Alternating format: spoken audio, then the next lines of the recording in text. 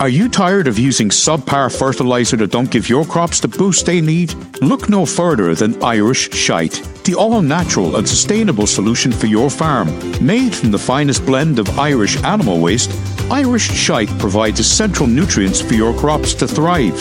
And it's not just good for your crops, it's also good for your skin. With Irish Shite, you'll look 10 years younger. So why settle for less? Choose Irish Shite. It's made right here in Ireland. And be sure to tell your friends and fellow farmers about the power of Irish manure. This message has been brought to you by the Irish Shite Association, the natural choice for a sustainable farm. Kevin, Will. did you ever encounter magic in real life? Yeah. In what way? It was March 3rd, 2021. You said, I'll count you down. 5, 4, 3. And I went, wait, 5? And I knew right then we had the magic. It's a deep cut. No, you know, genuinely, I thought when we riffed on The Princess Bride, I knew that the podcast was going to be magic. What podcast? That's what our listeners say. Yeah, let's get into it, Kevin. Wait, we didn't get a big laugh there. Usually we need a big laugh to go into the segue. Okay, let me just give you one.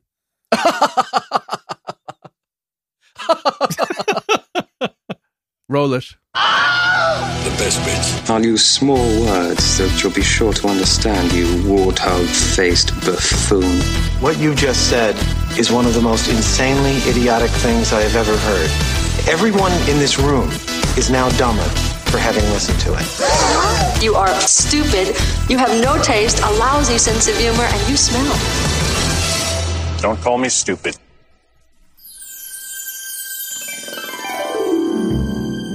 Hello, and welcome to The Best Bits, a movie podcast where we pick our favourite scenes from randomly selected, weirdly specific themes.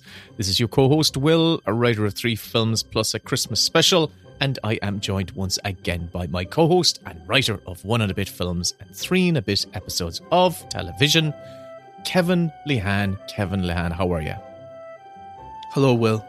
I'm looking forward to this episode because I'm full of whimsy. You're so, I would say you're 2 things. You are magical and you're real, Kevin. So you've got all the elements we need for a magical realism episode. That makes no sense whatsoever. 0. No, it doesn't. Absolutely 0. You're so stoic looking. No. I was hoping to get a laugh out of you. I only do this podcast to make you laugh. Oh, well, you know.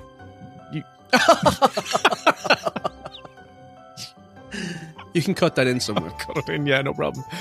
Kevin, we're here to talk with your to talk about your favourite topic, magical realism. Okay, I gotta come clean now and say to you that I don't know what constitutes magical realism. I can give you what my definition of it is, and then you can school me on it. Great. Give me your definition, and I'll give you what Wikipedia has told me. Okay. Well, what I believe, if somebody said to me, describe magical realism, I would guess, and this is just a complete guess, that it is the harsh reality of the world as we know it, so we're sort of familiar with the world, is revealed to be actually tinged with the supernatural, and it takes a childlike, innocent protagonist to reveal it to us. Yeah, you're not far off. You're actually very close, Kevin. You're very, very close. Okay, good. I still don't know what those movies are, though. Magical realism, right? So it was a term coined in the 1920s in relation to an art and literature movement which emerged in South America in the 1920s, right? So this is where it actually came from. And where in South America? Well, one person I can say who it relates to, an author. He's a Colombian author, and it is Gabriel Garcia Marquez, who wrote a very famous book called 100 Years of Solitude and other things. So it was spawned. It was coined basically off the back of trying to put some sort of categorization on the work that was coming out of this movement from South America back in the 1920s. That kind of makes sense to me in some way, even though Colombia is not Mexico, but Mexico does have a lot of what I would think of as magic realism movies.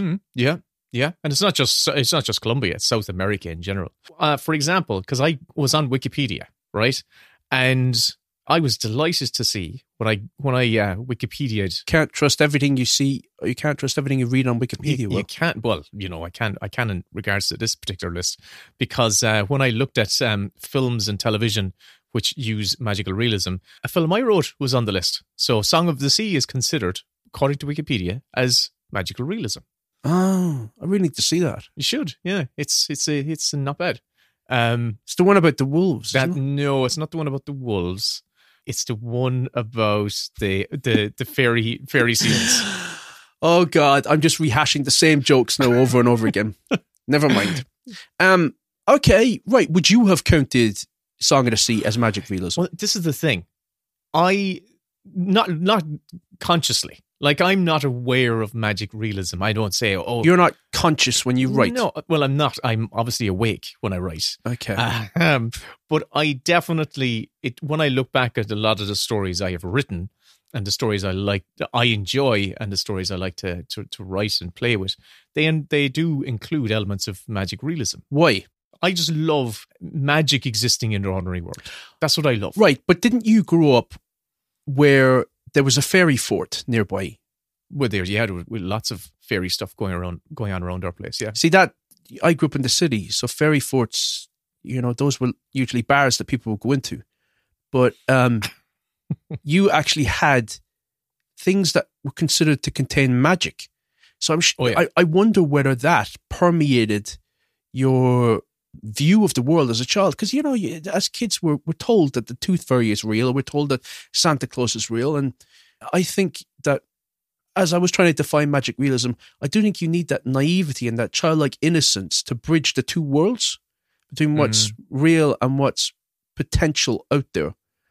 And maybe that has influenced your affinity and your affection for this definition of a genre.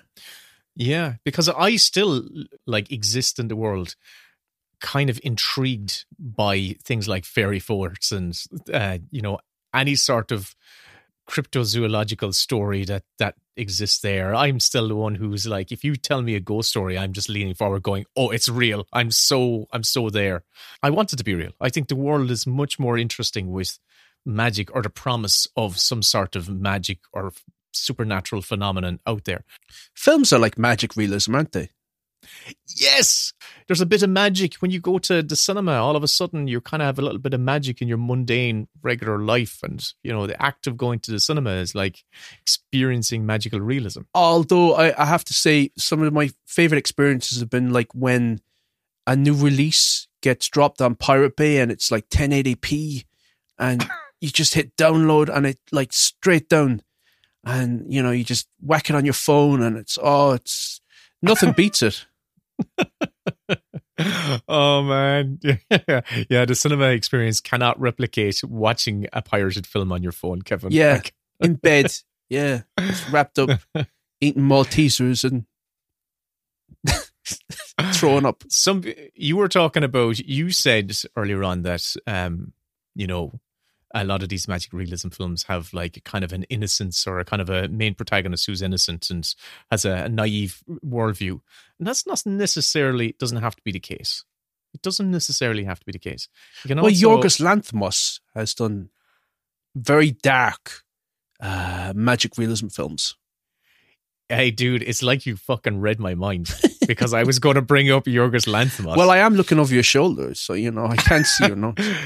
You've brought up before, not often, but you have brought it up before. You've brought up The Lobster before. Yeah, The Lobster is very good.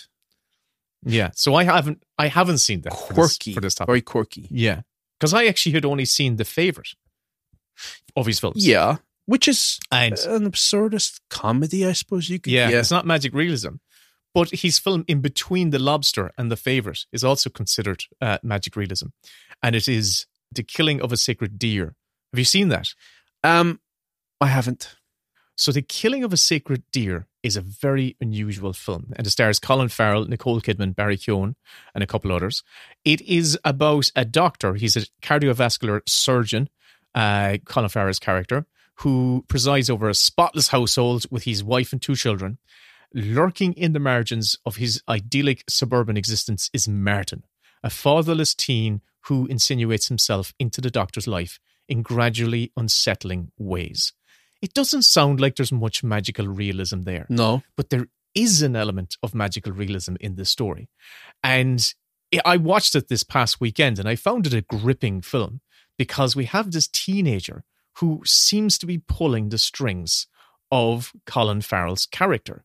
And Colin Farrell's character is very much a professional, highly thought of. He has got like perfect family, but he's very stilted and kind of robotic in his behavior. And whenever Barry Keoghan's character says jump, Colin Farrell goes, how high? You know? He says, I'll be there. I'll do it. Are you being literal now or just you're using an analogy? Not literal, but yeah, an He's analogy. Not like beginning saying jump. But like there's a moment like where Barry Keoghan's character says to Colin Farrell, shows up at his office and said, I'd like for you to come to dinner tonight and stay and watch my favourite movie. We cut to Colin Farrell awkwardly in this kid's kind of like lower rent accommodation with his mother having dinner and sitting down and they're watching Groundhog Day together. So like, are they watching Groundhog Day together? Yeah. And halfway through the film, Barry Keoghan says, I'm tired, I'm going to go to bed. And he just disappears, right? And the magic realism is a bit of a plot spoiler, but I'm going to plot spoil right now because it comes about halfway through the film. Okay. One morning, I'm just going to put my fingers on my ears. Okay, there you are. Big fingers. You've got Prince Charles fingers, Kevin. Yeah, it's a condition. Yeah. And all of a sudden, one morning, Colin Farrell's son can't walk. He can't use his legs. And it progresses to get worse. And Colin Farrell takes him to the best doctors and the best medical minds in hospital. And they all say there's nothing physiological wrong with him. Colin Farrell is adamant that, we think it's just him making things up. But Barry Keoghan's character shows up and says, I want to meet you in the cafeteria in 10 minutes. And Colin Farrell immediately leaves and goes and has a conversation with Barry Keoghan. Come whenever you can. I don't think I'll have time today, as you might imagine. We'll talk some other time. No, today, to the cafeteria. Just for 10 minutes. Don't stand me up like last time.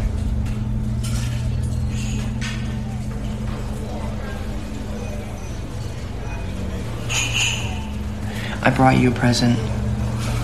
You've given me so many presents, and I've not given you anything. I thought that was rude of me. Close your eyes.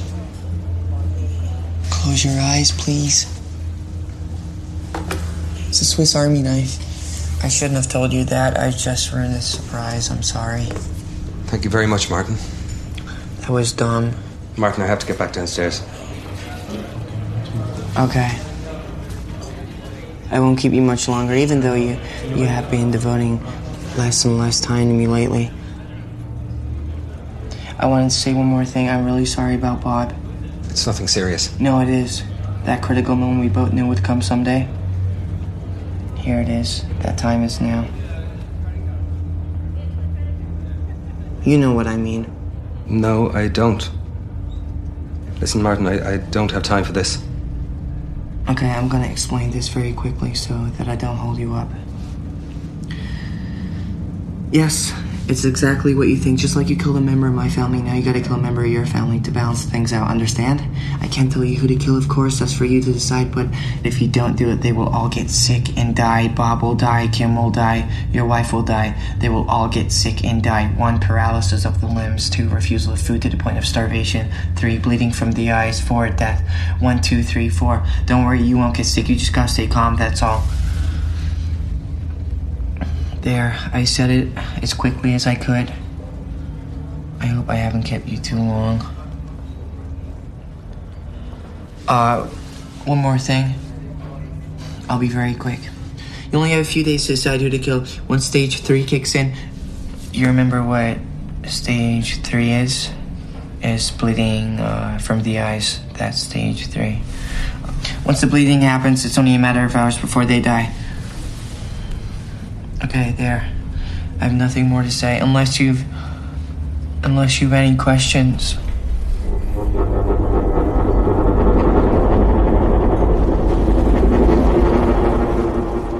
So Barry Keoghan's character effectively is like a Rumpelstiltskin-like character out of a Grimm's fairy tale. And he has this power and ability, and there's no rational explanation for how he has that power. He just has it, and he wields it against this Colin Farrell's character and his family. So it's got that kind of magical realism, doesn't have to be explained, but he's using it for dark, nefarious reasons. And it's fascinating. Okay. Sounds fun. It's really intense. It's really terrifying as well. So you can do horror as magical realism. That's what it's implying. It's implying that you can do, like, you know, a type of, if there's no kind of rational explanation for what's happening, that effectively is magical realism. Can I bring up another magic realism horror film then? Yeah. Amelie. Amelie? Yeah, that film was fucking terrifying. I was just going to go when you said horror. Why is it terrifying, Kevin? Because it's so whimsical. It just brings me out in hives. I wasn't able to go back and watch it. I just found myself unable to go back there. Unwilling. It feels like so early 2000s. I just wasn't able to go there. Feels like a perfume ad. So is Groundhog Day magic realism? You see, Groundhog Day, in my head, Groundhog Day so is also Groundhog Day magic realism.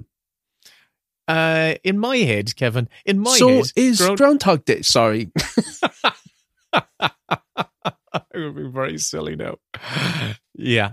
I think Groundhog Day is magic realism because there's no explanation for the magic. It's very much set in a real world.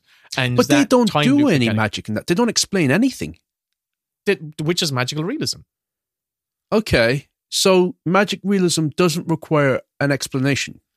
Not necessarily, no. It doesn't necessarily require... It can have an explanation if you want, but you can just employ it if you want it to be... If you just want to use it randomly, you can, and that's magic realism. As long as whatever device you're using is reflecting back on the real world, then that's kind of the point of magic realism. Big Fish? Absolutely. So this is one of the films on my list, actually. Okay, so maybe a good bridge is if people are telling stories about the real world, but the fantasy element is coming into play, but you're still able to recognize that this is grounded in reality? Yeah, there's definitely has to be one foot in reality. There has to be one foot in reality. That's the essential thing. What was that one? Benjamin Button. That would be magic realism, wouldn't it? Absolutely. Where Benjamin Button himself is going from a wrinkly old man to a small little tiny cute baby. Yep, that's magic realism as well. There's so many, Kevin. There are so many. I could list you out a bunch. Michel Gondry's movies. Yeah. Ted, for instance. Ted's magic realism. What? The teddy bear movie? Yeah, that's magic realism.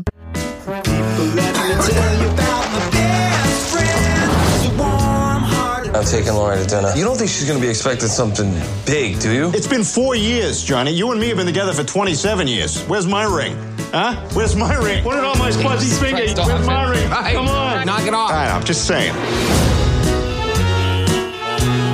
God, I remember going to see that one Christmas, and it was such an unpleasant cinema experience. Why? Because, do you know when you get the vibe that a comedy is not working, and the jokes aren't funny, but there are certain people in the audience that feel like they have committed to coming to see this film and will manufacture enthusiasm to justify them wasting their time seeing it. So they're overly performative about how funny the film is, and it just makes it even less funny. Or maybe they just enjoyed it and you weren't enjoying it. No, they couldn't enjoy it. We're just going like, ha, ha, ha, ha, ha. I think maybe they were just enjoying it and you were just like, I'm not enjoying this, so obviously everyone here is just faking it. Yeah, it wasn't funny enough to justify the amount of forced laughter. It's also, I hate when people clap at the end of movies. Oh, they did not clap at the end of Ted. No, but I did. I was glad it was over.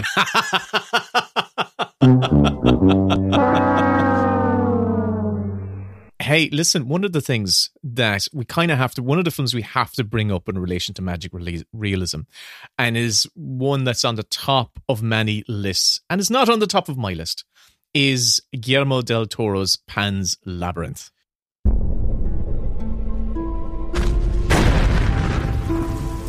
dark time, when hope was bleak, there lived a young girl whose only escape was in a legend that wanted her back.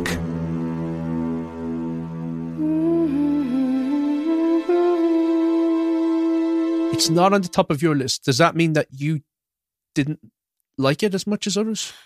I honestly feel, and this is me, I rewatched it again at the weekend, and I had the exact same experience watching it at the weekend as I did when I first saw it in the cinema, when it first came out in the 2000s, which was I appreciated the film. I felt I was watching a film that I knew everyone loved, and I was watching it going, I could see kind of why you love this film, but it's just not moving me in the way that I'm not getting the same amount of, I don't have the same amount of love that everyone else seems to have for the film. And I felt odd. No, I feel the same as you. The craft is unrivaled. It's a beautiful looking film. So technically you can't really fault it. It's beautiful, it's lush, it feels like a confection. But it doesn't feel human. It feels so ornate and porcelain that, I don't know, there's no warmth coming from it. I think we know that Guillermo del Toro loves his monsters. He loves his transhumanism. That's another way of putting it. And in this film, I think the beauty and majesty is when we see those strange, unusual, terrifying figures on screen. The fawn and the creature in the lair that's underground with the eyes in his hands. And I think that's its triumph, really. But I'm kind of like you, the human characters, the real world characters, the little girl, Ophelia, and her mother, and the Mercedes, I kind of just felt distant from them. I wasn't invested in their story, and I thought it was a me problem. When everything is designed, overly designed, it doesn't feel like there's anything that I can relate to. It just feels like, I don't know, it's a hard one to describe. It's just, maybe it's the period setting and the fact that everything about it feels artificial. Yep. I'm there with you. I'm just having this awkward. Although on saying that, it still is an amazing film to watch. And I know that it's on the top of many people's lists, and it should be on many people's lists. It's just obviously we've got some problem. The scene I think is great in Pan's Labyrinth is the scene where she does descend into that lair when she's on that mission, and she goes into the chamber where this creature is there it's got no eyes, and the table is laden with food. Doug, isn't that Doug? What's his face? You're right. Doug Jones. Yeah, Doug Jones. Yeah. Yeah. And the creature picks up eyeballs and puts the eyeballs into the palms of his hand, and that's how he holds it. But that's very much like Alice in Wonderland with the Mad Hatter and the Queen of Hearts, or whatever she was. It is an amazing scene, and it's an amazing creature design, and it's beautifully created.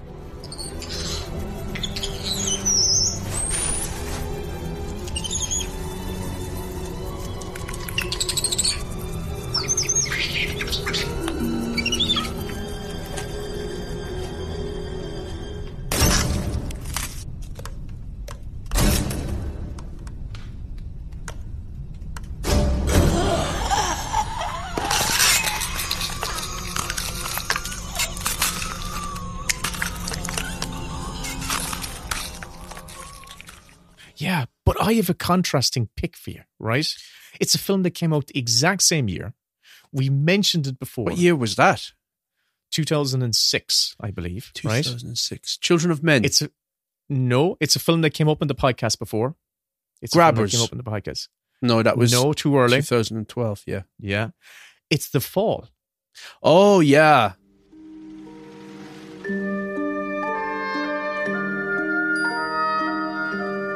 How'd you hurt your arm? My head. Me too. I'll tell you a story. Close your eyes. There were 5 of them. The Indian, the ex-slave, an explosive expert, Charles Darwin, and the masked bandit. They had one common enemy, Governor Odious. Is Odious bad man? Oh, yeah.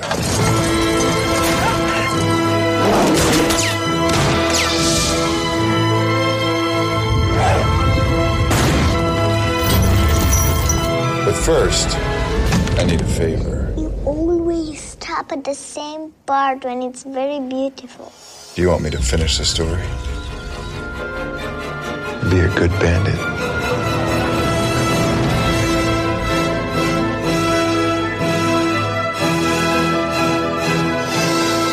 When I fall asleep, you gotta go. Why? I don't want you to see me like this. It's poisonous.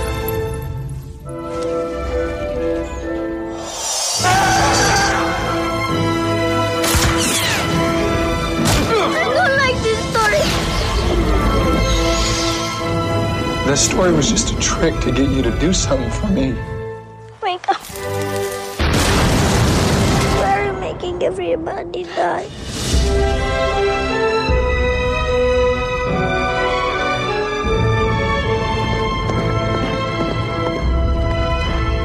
We're a strange pair, aren't we? Are you trying to save my soul?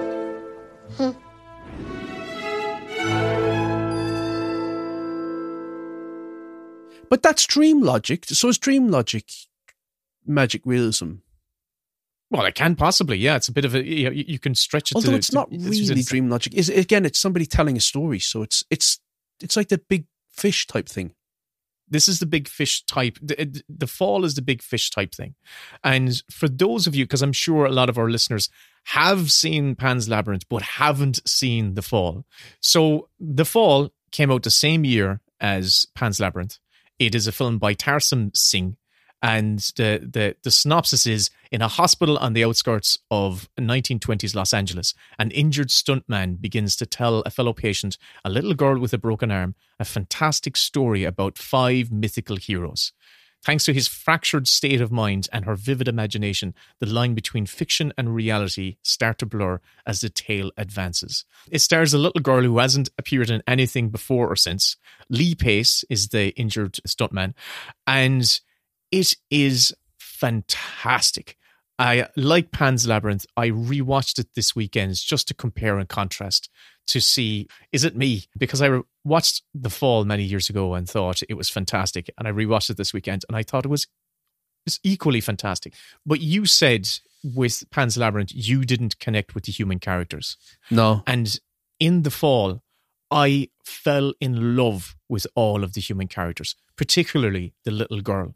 She is so, the performance that Tarsem Singh gets out of her is incredible. It's so naturalistic. It feels like he's just plucked her out of the street and put her in front of the camera and just let her go. Sometimes it's hard to actually understand what she's saying because I think she's Romanian. Her origin is Romania. She's from Eastern Europe originally. And she is the beating heart of this film. Not a sister. Bless you. No, what? Yes, she is. She doesn't have brothers and sisters. No, she's a nun. Like these nuns out here. And she turned from the masked bandit and she said, "May I be frank with you? Of course. Although I've dedicated my life to God and goodness, I secretly love throwing oranges at our priest." Take 2 turns to the left and go to the bathroom. No, you're at my note. What are you talking about? Go to the bathroom. No. How do you know about the priest and the orange? Everybody knows you like throwing oranges at the priest. Even the priest knows. But I didn't find that out from your gibberish message. It's not gibberish. It's also a beautiful looking film. It's so colourful and vibrant, and yeah, and it benefits from being shot on location. It doesn't feel like a soundstage movie where everything feels artificial. Even the air feels artificial in some of those, overly designed movies. And this is a overly designed film, no question about it. But because it's shot on location, it feels real. Yeah, those fantasy stories is they're amazing. They're so evocative. They draw you in. Each image just draws you into the fantasy story. You feel like you're dreaming when you're watching it. Yeah, it's amazing. It just whips along, and ultimately, it's so fucking moving. Like there's a scene in that film which had me in bits, and it's a pivotal moment where the little girl and Lee Pace, who is suicidal, are dueling over the fate of the fictional characters. Oh, yeah. It is devastating because he's wounding himself and he's wounding her in what he's doing to the characters, and she's desperately fighting him in the real world, but also in the fictional world. Get up! Look at him! Look at him! I want you to see how pathetic he really is. Get out! I can't get up. For God's sake, the water's only waist high. I'm not your father. Help! Pathetic! Look at him! He's a drug addict. Your father is a coward. A useless, good for nothing. Get up! Can't win. That's because our masked bandit's a coward. The four Yeah. corners of this earth. He never took an oath. Finds Governor Odious. A fake. He's a liar and a coward. You're lying. No. He had his fingers crossed. Joyously kill him. He has to die. I don't believe you. He was dying. Don't kill him. I'll bring you more pills if you want. God, get up! Don't kill him. There's nothing left for him. His daughter. He wasn't her father either. She loves him. She'll survive. She's young. I don't want you to die.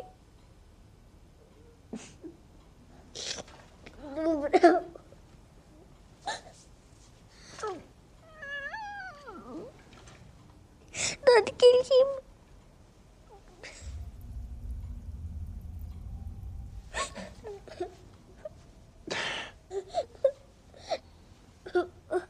Let him live. Let him live. Don't kill him. Why did that film not grab people the same way as Pan's Labyrinth? I just do not know. I just do not know why that film is overlooked. I think it probably has to do with Guillermo del Toro being such an entertaining raconteur and media guy. I think he's a character, so he's a great salesman for his films.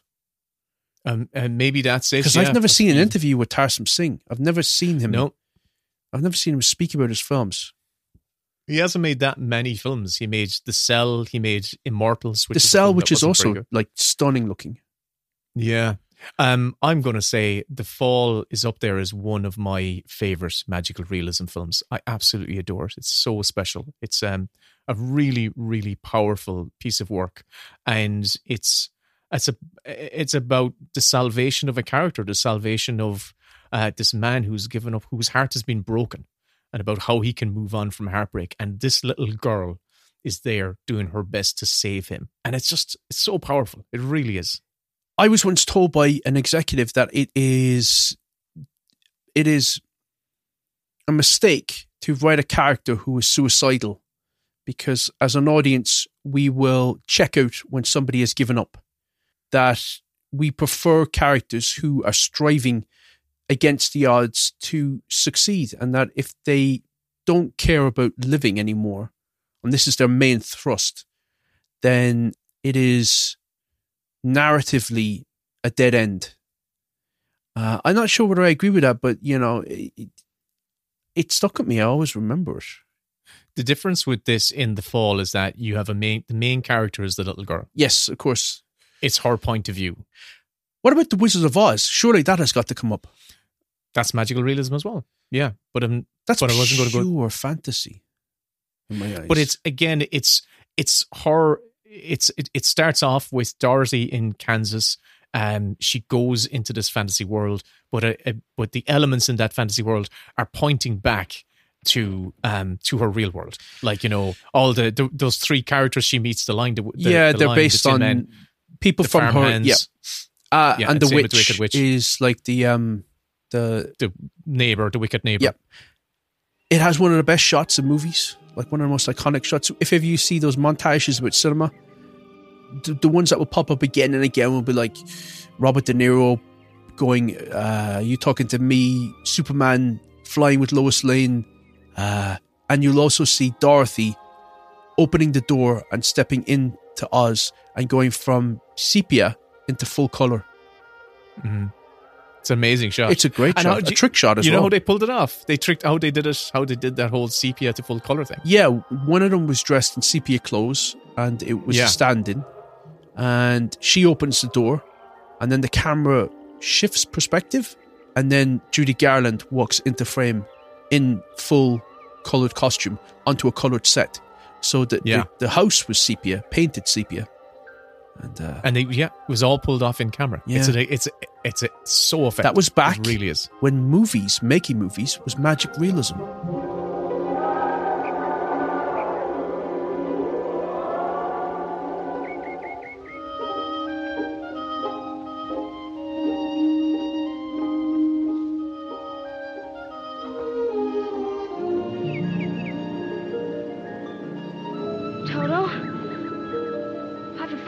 In Kansas anymore. Did you actually get to rewatch any films for this? Because I know you're busy. Yeah, I watched Everything Everywhere All at Once. Oh, go on. I watched The Life of Pi. I watched Big Fish, Pan's Labyrinth, Amelie, Beast of Sudden Wild, Birdman, Black Swan, 8.5, Border.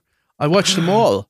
Oh, you lie. Hey, but you actually just brought up a film there that I did watch. So you brought up Border, right? I've seen Border. Have you seen it? Yes, I've seen it. I saw it, 2 years ago because it won a ton of awards. Yeah, I remember reading an interview with the director at the time who said that he wanted to treat the world as grounded and as relatable to what we recognize, but the central focus of it to be this odd thing, which is these Neanderthal troll-like characters. But everything else about it, the cars, the way it's shot, the lighting, the locations, the dialogue, it could just be a normal drama. Yeah, it's a Swedish-Danish co-production, but it was made in Sweden. And for those of you who don't know, it's very, very sweet and moving. Yeah, I really liked it. Border is about a border guard with a sixth sense for identifying smugglers encounters the first person she cannot prove is guilty. She is forced to confront terrifying revelations about herself and humankind. And I loved seeing, she looks like a Neanderthal troll-like person, but she's just this regular border guard, and she has this amazing ability to be able to smell just to smell the truth, or she can smell when people are up to something. Just by until she meets a guy who she can't read his mind, and then it's the story of, I don't know, connection, human connection, but told with this metaphor, and whether you are what people think of you, or you are what you think of yourself. Identity comes into it. Yeah, it's considered an LGBTQ plus film. Yeah, I think it's a metaphor for a lot of things, but it is the othering of someone and them finding a sense of peace.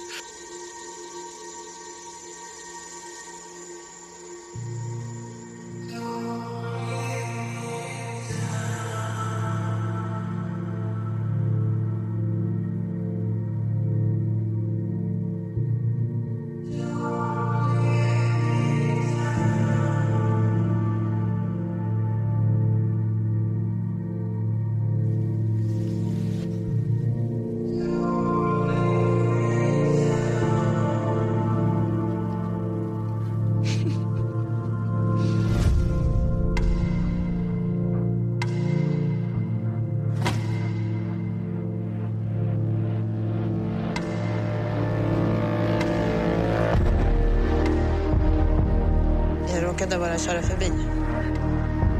Vilken överraskning.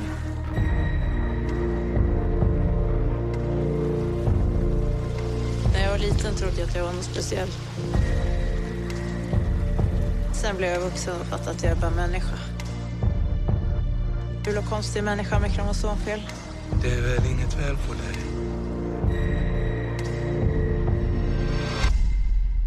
saker du inte känner till. Another film I've watched for this is a film which I missed this past year from a filmmaker who I love, and his name is George Miller. And he came up with a film this past year. It's called 3,000 Years of Longing. My name is Alethea. My story is true. I am a solitary creature by nature. I have no children, no siblings, no parents. I did once have a husband. If there is fate, who can say? But in the Grand Bazaar of Istanbul, I chose a memento. I like it. Whatever it is, I'm sure it has an interesting story.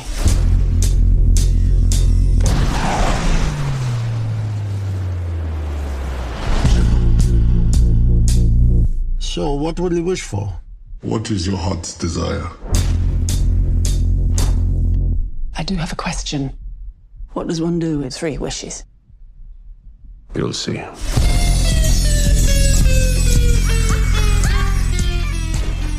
Oh, the one about the jinn. Yeah. A jinn is another word for a genie, we'll say. Yeah. So 3,000 Years of Longing stars Tilda Swinton as a narrativologist, I think she calls herself, and Idris Elba, who is a jinn that she discovers randomly in this bottle.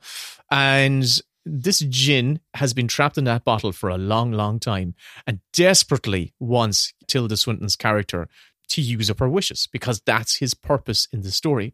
And she knows narratives so well that she is reluctant to ask any wishes from a jinn because she knows what happens. It's a monkey's paw thing, isn't it? There you go. Yeah. That's exactly it.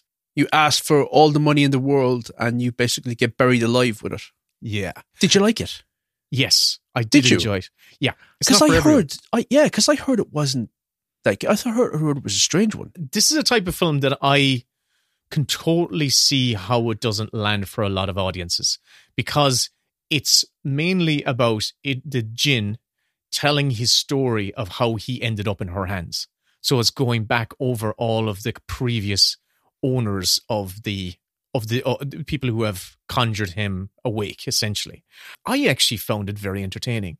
I was swept away by it. Is there a cameo from Larry Hagman? Larry Hagman? Yeah. Why Larry Hagman? I Dream of Jeannie. Oh, God. Was he actually in I Dream of Jeannie or was that Bewitched? Oh, no, it was Bewitched. The band from the 90s. So you say, so you want, so you do what I want to remember. What? You're talking about like my father. He was the 5th member of Bewitched, Larry Hagman. What was that fucking line? I fight like me dad. Tiddly diddly diddly diddly. Yeah, he was the guy dancing in Teletubby Land. Oh my God. Yeah. But I actually enjoyed 3,000 Years of Longing. And the scene I loved in it is a moment where she meets the jinn for the first time because he's oversized. She's in her hotel room and he manifests in her room and he's huge. He's actually horizontal. He's kind of like crouched up and he can't fit into it. And he doesn't even understand. He's been in the bottle so long, he doesn't understand what's going on with all the technology. And when the TV is on, he's going, who's this man in the box? Like, did you magic him in the box? And all this. It's actually quite entertaining and fun. Oh.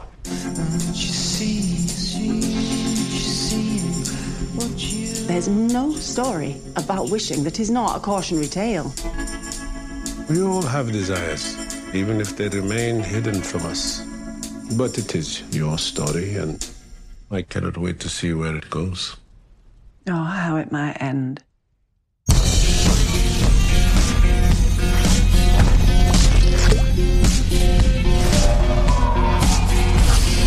Hello. He'll be staying for a while. I'll have to look out for that one. So I've got that to watch and Song of the Sea and Killing of a Sacred Deer. I've got lots of homework. You've highlighted something for me as well, like even just through this conversation, that, why use magical realism? Why employ magical realism? And it goes back to what I said at the beginning, is that magical realism should be basically like a mirror for the real world, or a way for for the characters, or for us as an audience to see the problems of the real world, you know? So like in the case of Wizard of Oz, it's about Dorothy realizing that, look, there's no place like home, and you've got all these things inside of you, all the things that you think is wrong with home is actually, it's fine. You have everything. You had the power all along. Yeah, basically. The metaphors.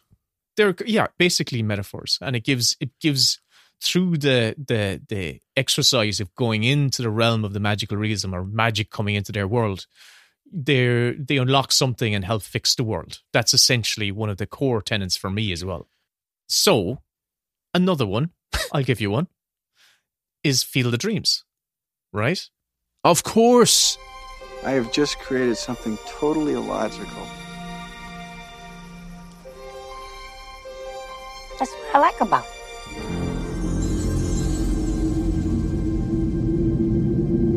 If you build it, he will come.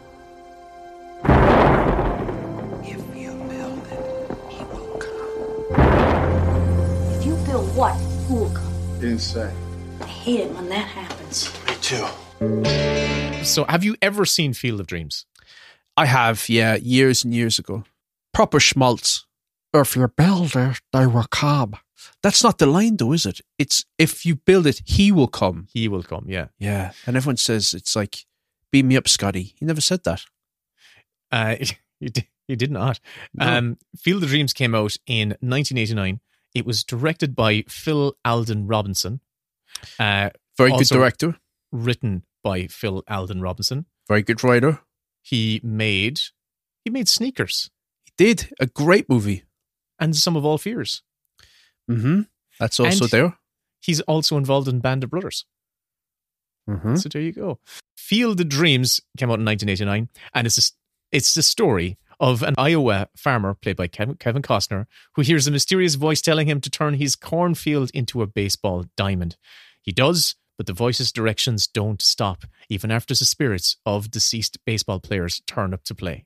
I loved this film when I saw it way back in the day, and so I hadn't seen this in many decades, 2, 3 probably. Is A League of Their Own magic realism? Whereas I don't remember any moment of magic realism in A League of Their Own. There's girls playing baseball. Oh, you sexist pig. You sexist pig. I'll say anything for a joke, me. I love A League of Their Own, actually. It's a great film. It is great. Yeah. I rewatched Field of Dreams this past week as well, these past few weeks. And the schmaltz is thick. The schmaltz is thick and... What is schmaltz? I've never heard of it called schmaltz. What do you call it? Schmaltz. I call it schmaltz because my schmaltz. Speech impediment won't let me get around it. But there is a charm to it. And we talk about, what I was talking about is like how magic realism kind of holds up a mirror to the problems of the real world.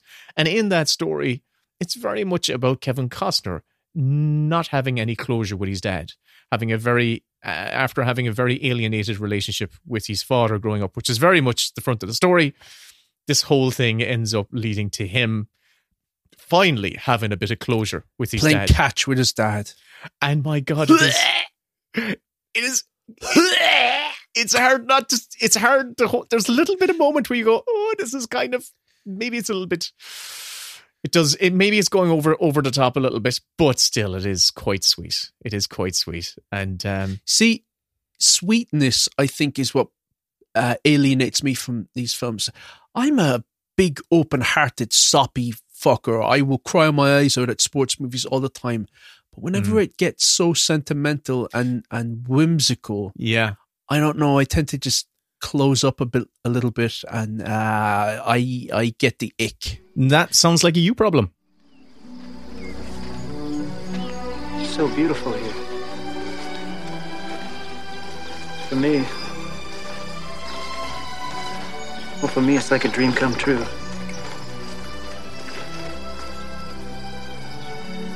Can I ask you something? Is this heaven? It's Iowa. Iowa?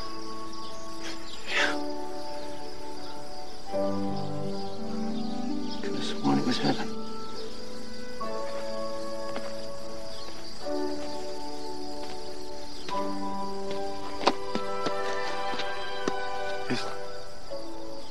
Is there a heaven? Oh, yeah. It's the place dreams come true.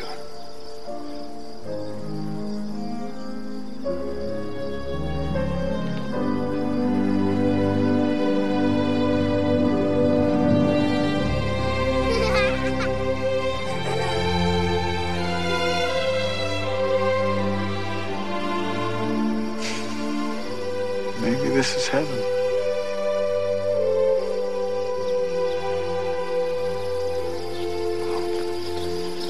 Good night, Ray. Good night, John.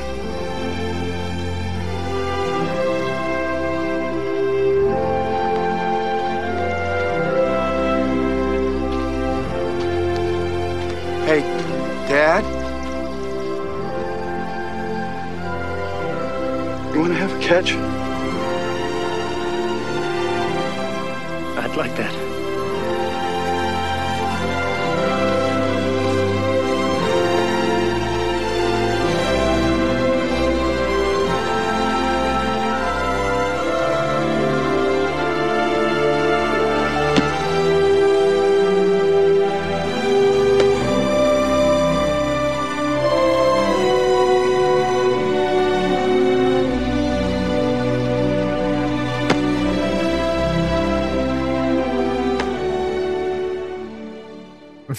Guess what, Kevin?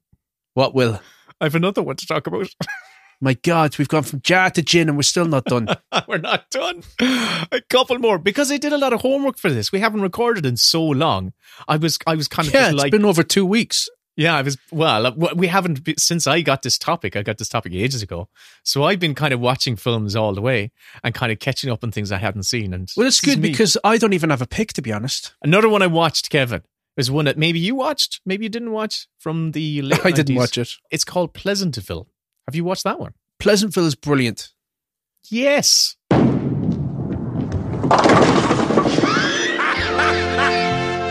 There's a place where life is simple. People are perfect. And everything is black and white. Honey, I'm home. It's a place that's as far from reality as we can imagine. How about some marshmallow rice squares? Those are swell. But maybe it's a lot closer Let me see that. than we think. What happened? I'm not sure. Look at me. I'm pasty. Morning, kids. Better get a move on or you'll be late for school. I put blueberries in them just the way you like. We're in Pleasantville? No! We're supposed to be in school. We're supposed to be in color? What's all the commotion? Who's that? I didn't think you'd want to come here until we've been pinned for a little while. You can pin me anytime you want to. Or maybe I should just pin you. She's a fine young woman. She would never do anything for us to be concerned about. This is my favorite era of Hollywood movies. It's when they were doing sort of, what would you call them? They're like prestige films, but they have a Hollywood studio mainstream commercial appeal to them. Like The Truman Show and like Pleasantville and Eternal Sunshine of a Spotless Mind. They were movies that had great ideas, great originality to them, and they were given tons of money. And it was just that lovely sort of period where big ideas were getting big budgets. Absolutely. And this is one of them. And it's written and directed by Gary Ross, who went on to financial success when he made the first Hunger Games movie. It stars Tobey Maguire and Reese Witherspoon, William H. Macy, Joel Allen, Jeff Daniels, TJ Walsh, big cast. Yeah. Came out in 1998. And it is about a teenager, Tobey Maguire's character, and his popular twin sister, played by Reese Witherspoon. They get sucked into the black and white world of the 1950s TV sitcom called Pleasantville and find a world where everything is peachy keen all the time. A repressed world. Very much so. But when Reese Witherspoon's character's modern attitude disrupts Pleasantville's peaceful but boring routine. She literally brings color into this life, and it is wonderful to watch as color disrupts this world. It's When her fantastic. lips start to bloom and she starts getting, red lips. And she's actually one of the last characters to actually become colorized. But it's very sweet. But that's the good kind of sweet. Yeah. Where it feels intellectual. This is the thing. It's a very fine balance. You can fall on the side of saccharine, of being too sweet, or you can err on the side of actually telling a great story and having magic and the magic realism elements being incredibly powerful, because it's a story that reflects on the world where we see this perfectly routine, mundane conservative world is all of a sudden disrupted by new ideas and new concepts. And once you are corrupted, you can't go back. But anyone who is corrupted doesn't want to go back because they have been awakened. And it's like an invasion of the body snatchers. Yeah. Yeah. And like it's like they literally say, "Oh, you're colors." There's times when they go, "You colors," which is so the racial kind of like connotation, overtones, the racial connotation and overtones is on the nose, but it works in the context of this story. There's an amazing moment where Jeff Daniels, he's an artist, and he runs the local cafeteria and the diner, and all of a sudden his artistic talent is awakened, and he paints a picture of Joan Allen's character. And she's in the nude, and he does it as a mural, and everyone in the town is shocked. Yeah, it's like Titanic, except she's spread eagle. It's very tastefully done, Kevin. No, it is. I loved Pleasantville. I did as well. I haven't seen it in about 20 years, but I did love it. It holds up, man. It holds up. It's really, really, really good. Wait. No, I've got to go. Let me see.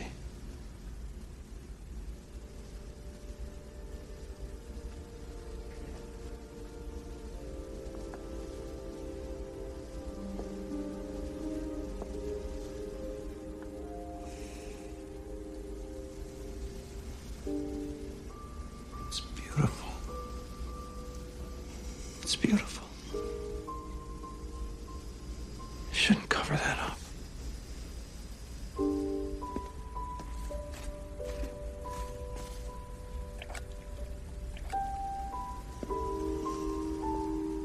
Here. Let me just.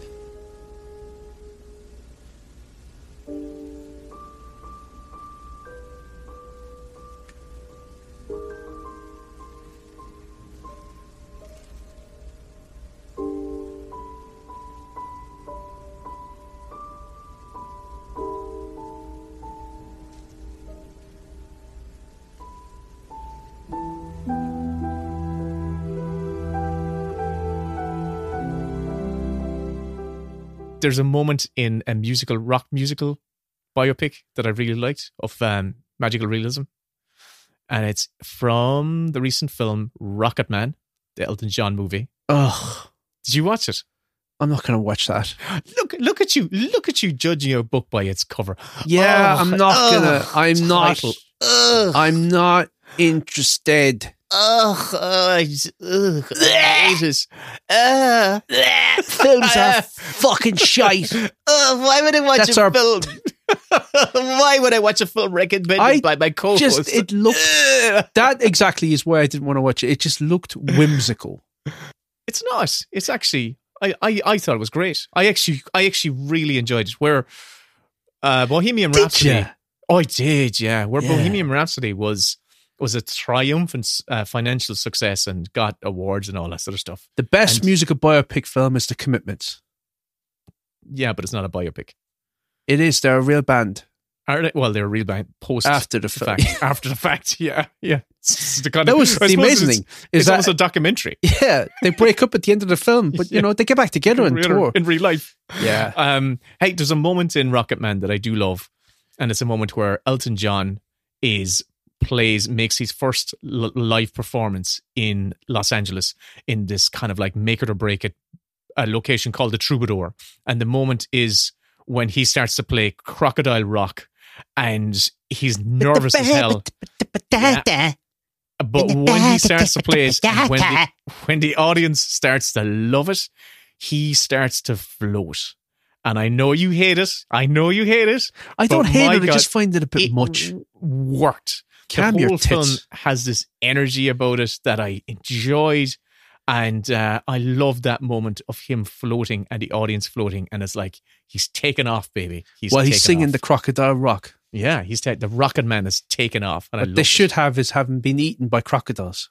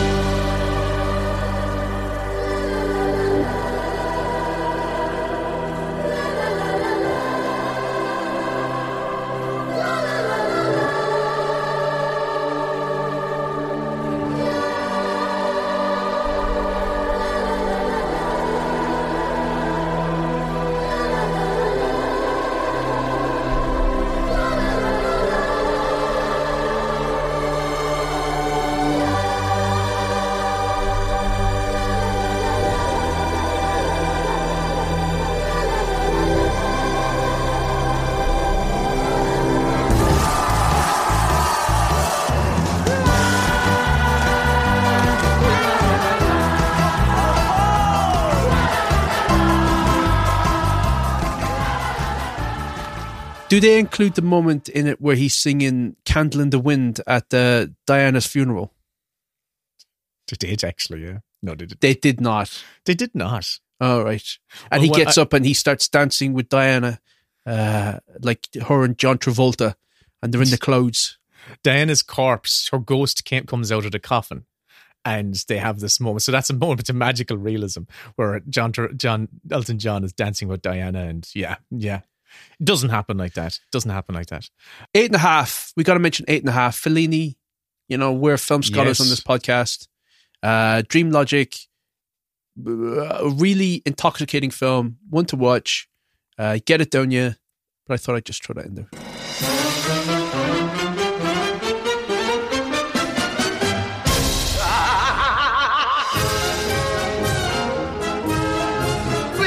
Bravo Guido, che stai preparando? Qualcosa di bello? Guido, dove corri, disgraziato?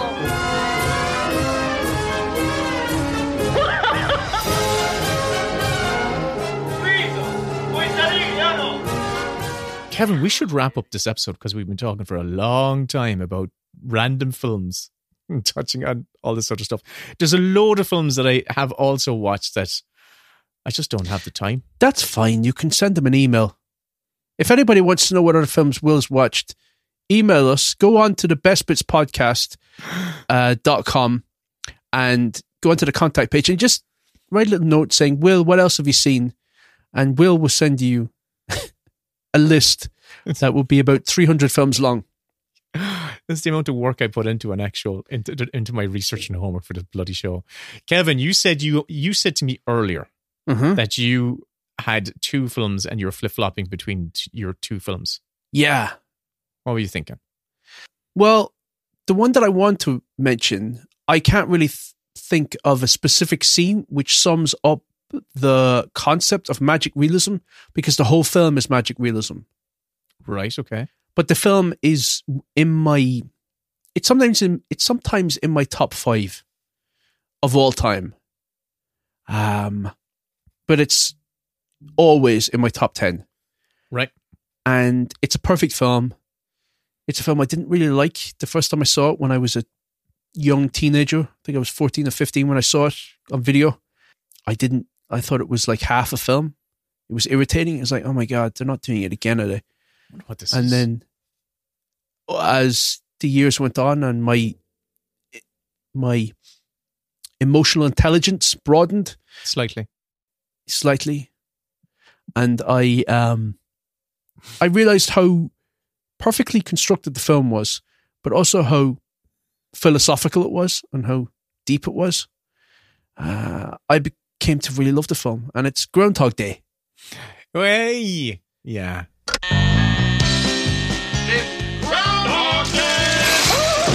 one time. 1,000 people freezing their butts off waiting to worship a rat.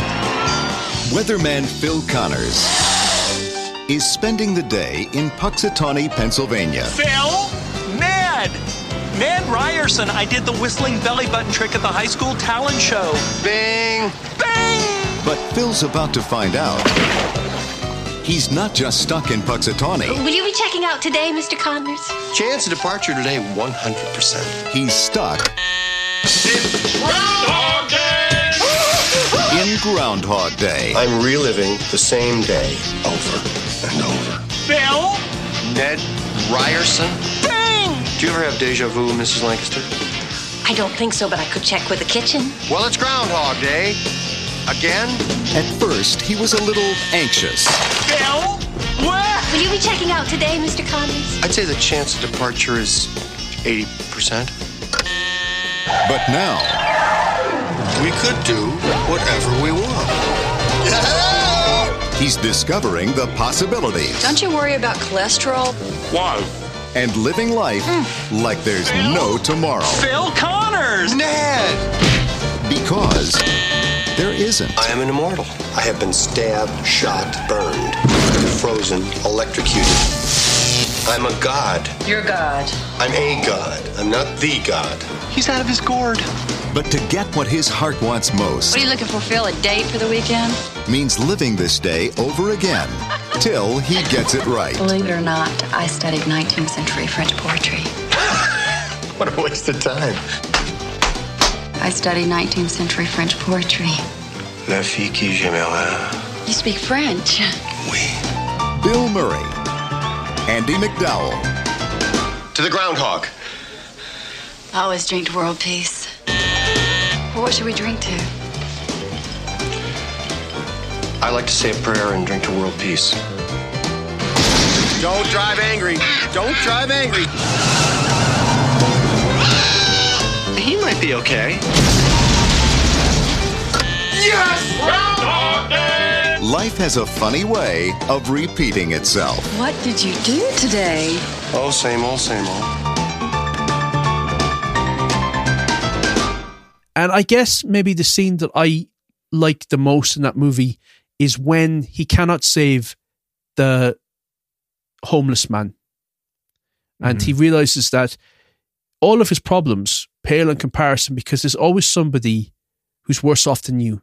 And every day that he relives, that old man that everybody's overlooked dies. And he tries to save him, and he can't save him. And he has to come to the realization that there's a natural order to things, I suppose. And that pain and sadness and loss is part of life. And that he can't reach true fulfillment until he accepts that. And it's one of the most touching moments in a knockabout comedy. And I think I'm going to go with that. Excuse me, sir. Are you the one who brought the old man in? Mm-hmm. How's he? Well, he just passed away. What did he die of? He was just old. It was just his time. I want to see his chart. Excuse me. Sir. Sir, you can't come in here. Sir, this is a restricted area.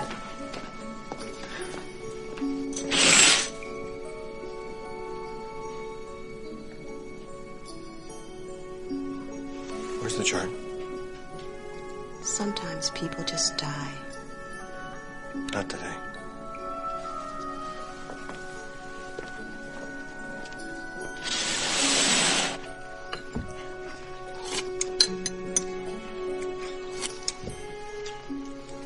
It's hard down there at the bottom.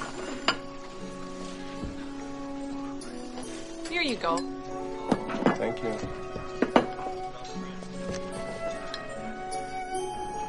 Come on, dear. Come on, Pop. Come on, Pop. Come on, come on. Come on, breathe. Breathe, Pop. Breathe, Pop.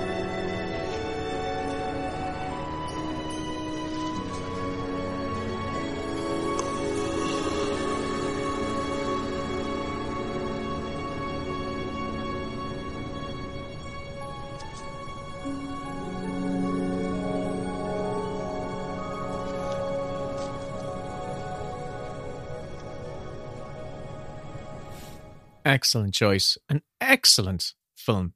My backup was going to be Everything Everywhere All at Once. Mm-hmm. And that movie is a lot of movie. And I do feel like there's about 20 minutes of that film that if you took it out, it would feel more digestible because it can hammer you over the head. But I was really moved to tears towards the end of that film. And it really takes a turn. I remember being in the cinema and you could hear a pin drop when it cut to the two rocks. Yeah. And they were just discussing the meaning of existence. And it was just be a rock. Just stop trying to be everything for everyone. And just be what you are. Just be a rock. And it's subtitled. And it's beautiful. It's so beautiful and earnest and heartfelt. And towards the end of that film, I just found it so deeply moving. And everything, all of the madness that went on when she's resisting and when she's fighting and when she's trying to control the narrative, when she submits to it and realizes that it's all just about connecting to the person in her life that means the most to her, which is her daughter. And that was the big enemy in her life. And all her daughter wanted was to be seen and to be heard and to be acknowledged. You know why I actually built the bagel? It wasn't to destroy everything. It was to destroy myself. I wanted to see if I went in, could I finally escape? Like actually die. At least this way. I don't have to do it alone. And yeah, I guess in those two films, Groundhog Day and Everything Everywhere All at Once, the sentiment is what makes that movie matter. And I guess when you're taking metaphor and you're trying to explain big existential questions like that, magic realism really works. And so those two were the two that I was grappling with. But which one could I sort of get through without getting choked up? And my God, Everything Everywhere All at Once does exactly what magical realism should do, which is it holds that magical mirror up to a very real world problem. And it's the problem of this family and helps them fix their conflicted and fractured relationships. It's a really amazing little film. Yeah, I would find it difficult to pick between both of those as well. There you go. Right, well, I'll talk to you soon. And my pick for this topic, Kevin. Let me go. I've got a meeting there with I actually don't. I got no Senior meetings. Spielbergo. So my pick is something that was quite easy for me to decide upon because it's an opportunity for me to finally choose one of my favorite films. Song of the Sea? Ever. And it is from Song of the Sea. No. It's a Wonderful Life. Well, who are you? I told you, George, I'm your guardian angel. What is it you want, Mary? You want the moon? Just say the word and I'll throw a lasso around it and pull it down. Welcome home, Mr. Bailey. Sentimental hogwash. I wish I had $1 million.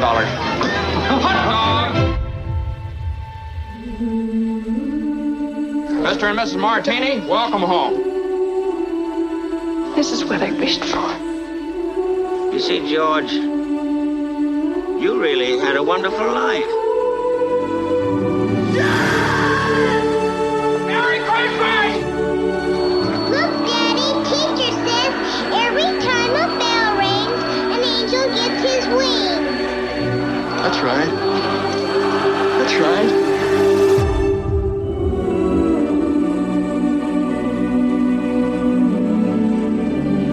An absolutely perfect film in my eyes. I adore it.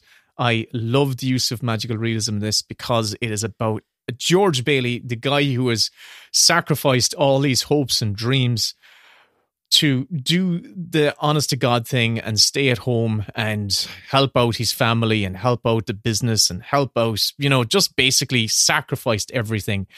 And finally, when things go to shit and everything goes wrong, he feels like life would have been better if he had never existed.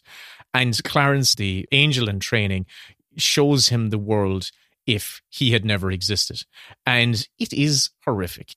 It reflects back to George that, listen, your life, even though it doesn't feel like you have added much to this world, but my God, one life can create such positivity in the world, and it's precious, and what you've added to this community is absolutely precious.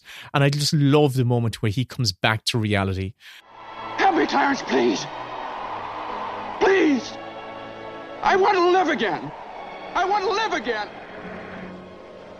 I want to live again. Please, God, let me live again.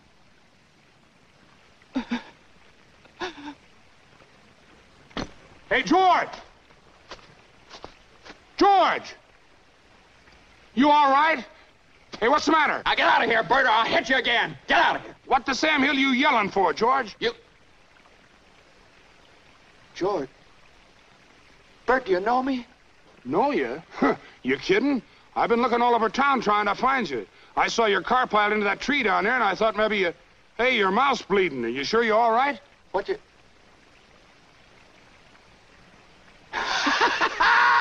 My mouth's bleeding, Bert! My mouth's bleeding! Zuzu's pedals. Zuzu... There they are! Bert! What do you know about that? Merry Christmas! Well, Merry Christmas! And George goes back through Bedford Falls, and he sees his old banger of a truck. It's crashed against a tree. All of the things that a few hours before felt like the end of his world now are welcome totems, welcoming him back to the real world. Merry Christmas, movie house!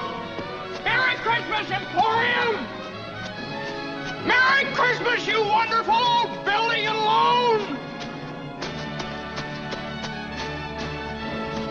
Hey! Merry Christmas, Mr. Potter! Happy New Year to you! In jail. Go on home, they're waiting for you.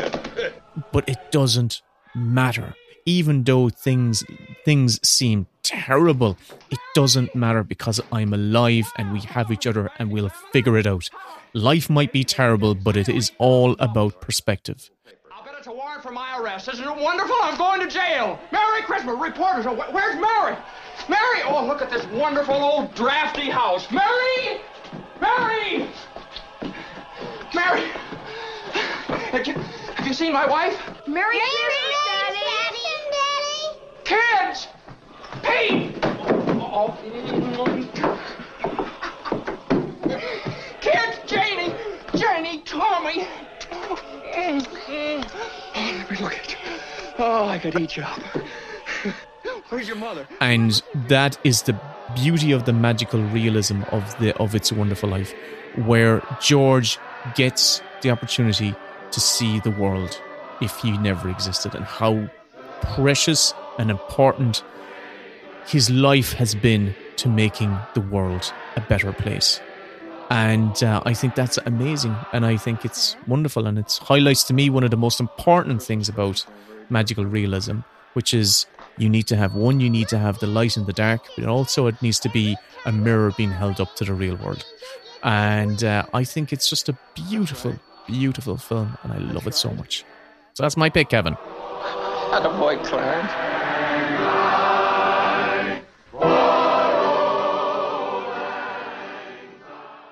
What's that wonderful line that Keanu Reeves said? Probably the best thing he's ever done in his life, and he's a great movie star. Well, he said on a chat show, Stephen Colbert asked him, what happens when we die? And Keanu, have you seen it? Yeah. And Keanu Reeves takes a moment and he says, I don't know, but I know that the people who love us will miss us. Yeah, it's very sweet. It is, and it's like, that's all that really matters, isn't it? And that's the lesson I think that George Bailey learns in that, is that he matters. I don't know what the fuck I'm talking about. But no, it's very, what you're saying is very, very true. And I think what I was saying was that, listen, magic realism, I think, works when it is mixed with, it's like a mirror, a reflection of the light and the dark. When you have both sides, both contours, if it's all light and if it's all sweet, then it doesn't work. Yeah. But I feel you need to have that dark element in there for it to truly work and be effective and I powerful. agree. I'm the dark element of the podcast. It's true. You are actually, as I look at you now, you are shadowed in darkness. You've thrown on your Dark Lord robe, and I'm here with my White Lord robe. Look at us. We're here in the cold, recording in the cold, and Kevin's wearing a dark blanket, and I've got a light coloured blanket. Hey, we've done it, Kevin. That's the end of the episode. I really enjoyed that, and I think I have a better grasp on what magic realism is, and also I think I have a new appreciation for what magic realism can achieve in movies. Well, I am glad. I am too. Now I never have to talk about these films ever again. Well, I'm just glad I get to park It's a Wonderful Life. I get to talk about it. I got to talk about it at one stage. I feel like you've talked about it several times. It's never come up as a pick, ever. Chase scenes. It's a Wonderful Life. Yeah. Best fight scene, best sex scene. Oh yeah, absolutely.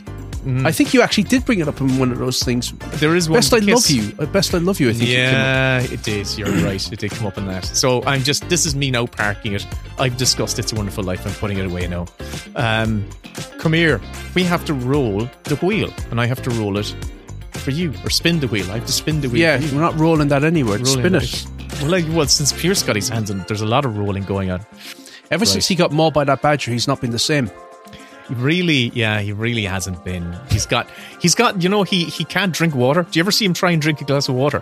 Yeah, he uses both hands. Yeah, he uses both hands, and then when it goes into his own, he starts gagging like he's drowning. Yeah, rabies. Rabies. It's fucking rabies. Hydrophobia. Yeah, it's mad. Well, we got the best out of him. At least we got 3 episodes or 4. How many episodes has he done? 5 episodes? He's done about 8 episodes. Oh God, yeah. Oh yeah, he's earned his keep. Let me spin it. Okay, I'm going to spin the wheel. Okay. And Kevin, your topic for next time is best plot twist. Oh, okay. Yeah. I'm already thinking of, you goddamn apes, you blew it up. Do you know what I know what you're thinking? You're thinking of what sort of elaborate sketch and skit you can do. That's what you're thinking. You're forgetting about research. You're just thinking, okay, I'm going to script this. You know how many characters are we going to have? How many new characters are we going to create? Is Dead Man going to show up again? Hang on a second. Because I'm so fucking creatively stunted. Subscribe, resubscribe, tell your friends about the podcast, please. We also have a Patreon. We do loads over there. We've got as many Patreon episodes out as we do main shows. Check out our website, have a nose around. Alright, see ya. Yes, do what Kevin said. Bye.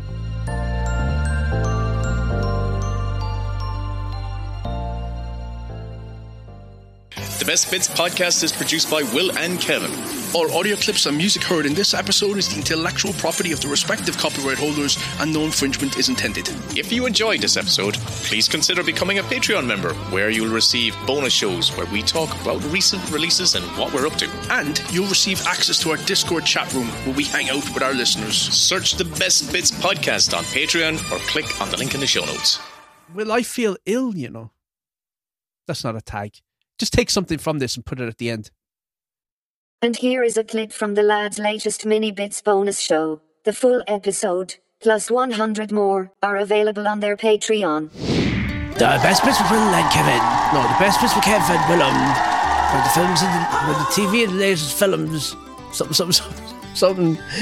Don't forget that you owe us €3. Okay. You can't. You know what?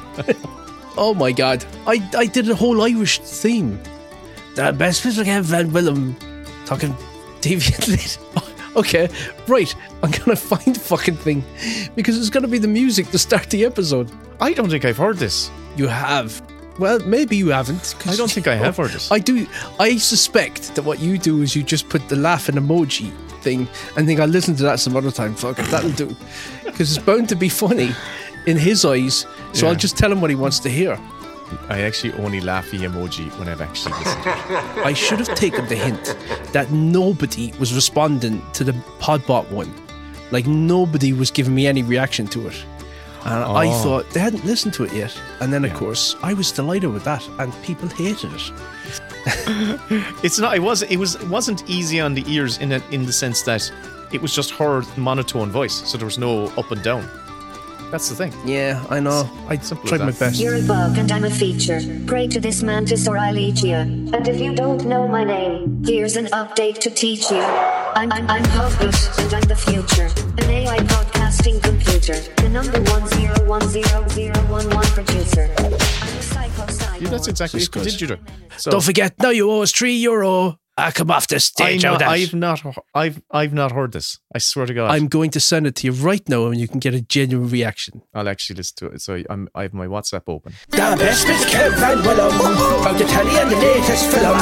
Talking shite at the dynamic duo. Don't forget, now you owe us €3. Come off the stage, That's genuinely my first time hearing that. I just could easily have just scrubbed it from my memory. That's the other thing that could have happened. How do you operate? I generally just go on impulses. So if I need to toilet, I just toilet. And that doesn't necessarily mean I need to be in the proximity of a toilet. Yeah, so I'm saying, you just go. I just nappy it, Kevin. I just adult nappy it. Oh, we've got loads to talk about. I've watched a load of things. So have I. But I think I should get one thing off my chest straight away, because I think the discourse out there sometimes can feel really artificial to me, and it can feel like people will films to be worse than they are in order to have something to point at and ridicule and sort of create content about. Should I start the timer? Is this? Have we just started? Start the timer, because I'm raring to go. I saw Madam Web. Right. I honestly, God, know nothing. All I know is I saw a poster. Very recently, it went, there's a Madam Web film, and what is it? So it's a Spider-Verse adjacent Marvel movie. Yeah, it's one of these Sony things where they did Venom and they're doing Kraven the Hunter, and it's sort of an offshoot of the Spider-Man movies, but I don't know what universe they're in, because they're trying to blend them all together. So is this the Tobey Maguire Spider-Verse? To me, it feels like it's in that space. Anyway, I thought, I'm done with superhero movies. I'm just over them. I watched Captain Marvel not long ago, and I thought it was just tedious. It's so lifeless. The Marvels, not Captain Marvel. Is that what Marvel's? Well, she's in it. Captain Marvel. Captain Marvel 2.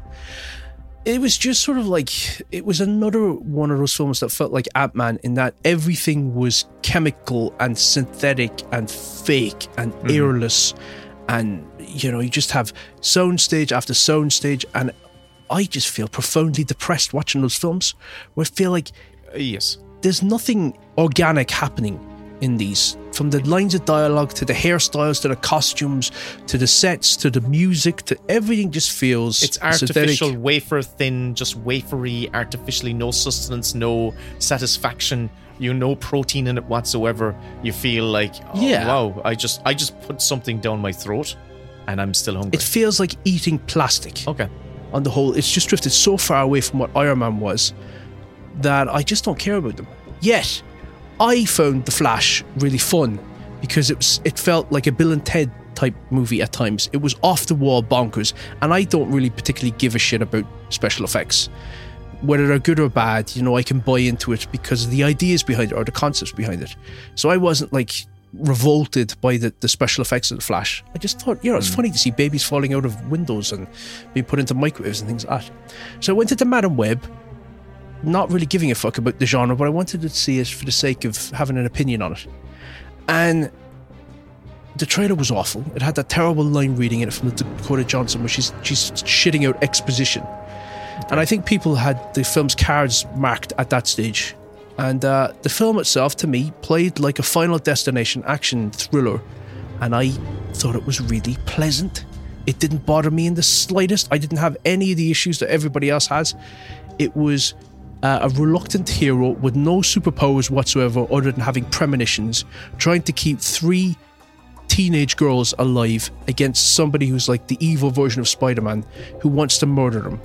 And they just played that out in a very cinematic way where it felt like a Sam Raimi type Spider-Man. It looked as good as that. It was all real locations. For me, it felt like a lovely throwback to the Sam Raimi Spider-Man films.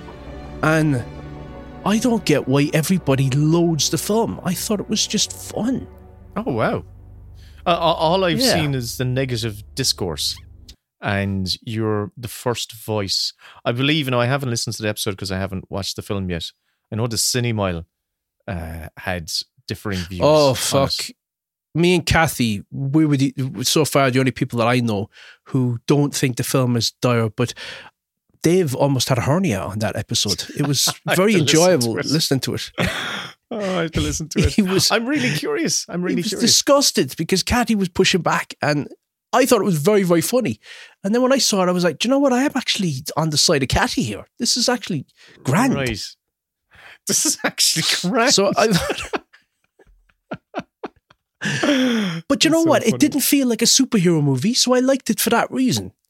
Oh, it's okay. I'm just going to look up some of the credits. And I liked Dakota Johnson's performance as well. She was playing this sort of curmudgeonly antisocial character, and to put that type of person in the role of having to be a protector is actually really fun for me. And it's a role that you don't see many female characters inhabiting. That's more like a Harrison Ford type role. And I enjoyed it. So I don't get why everyone is shitting their britches over it. It's grand.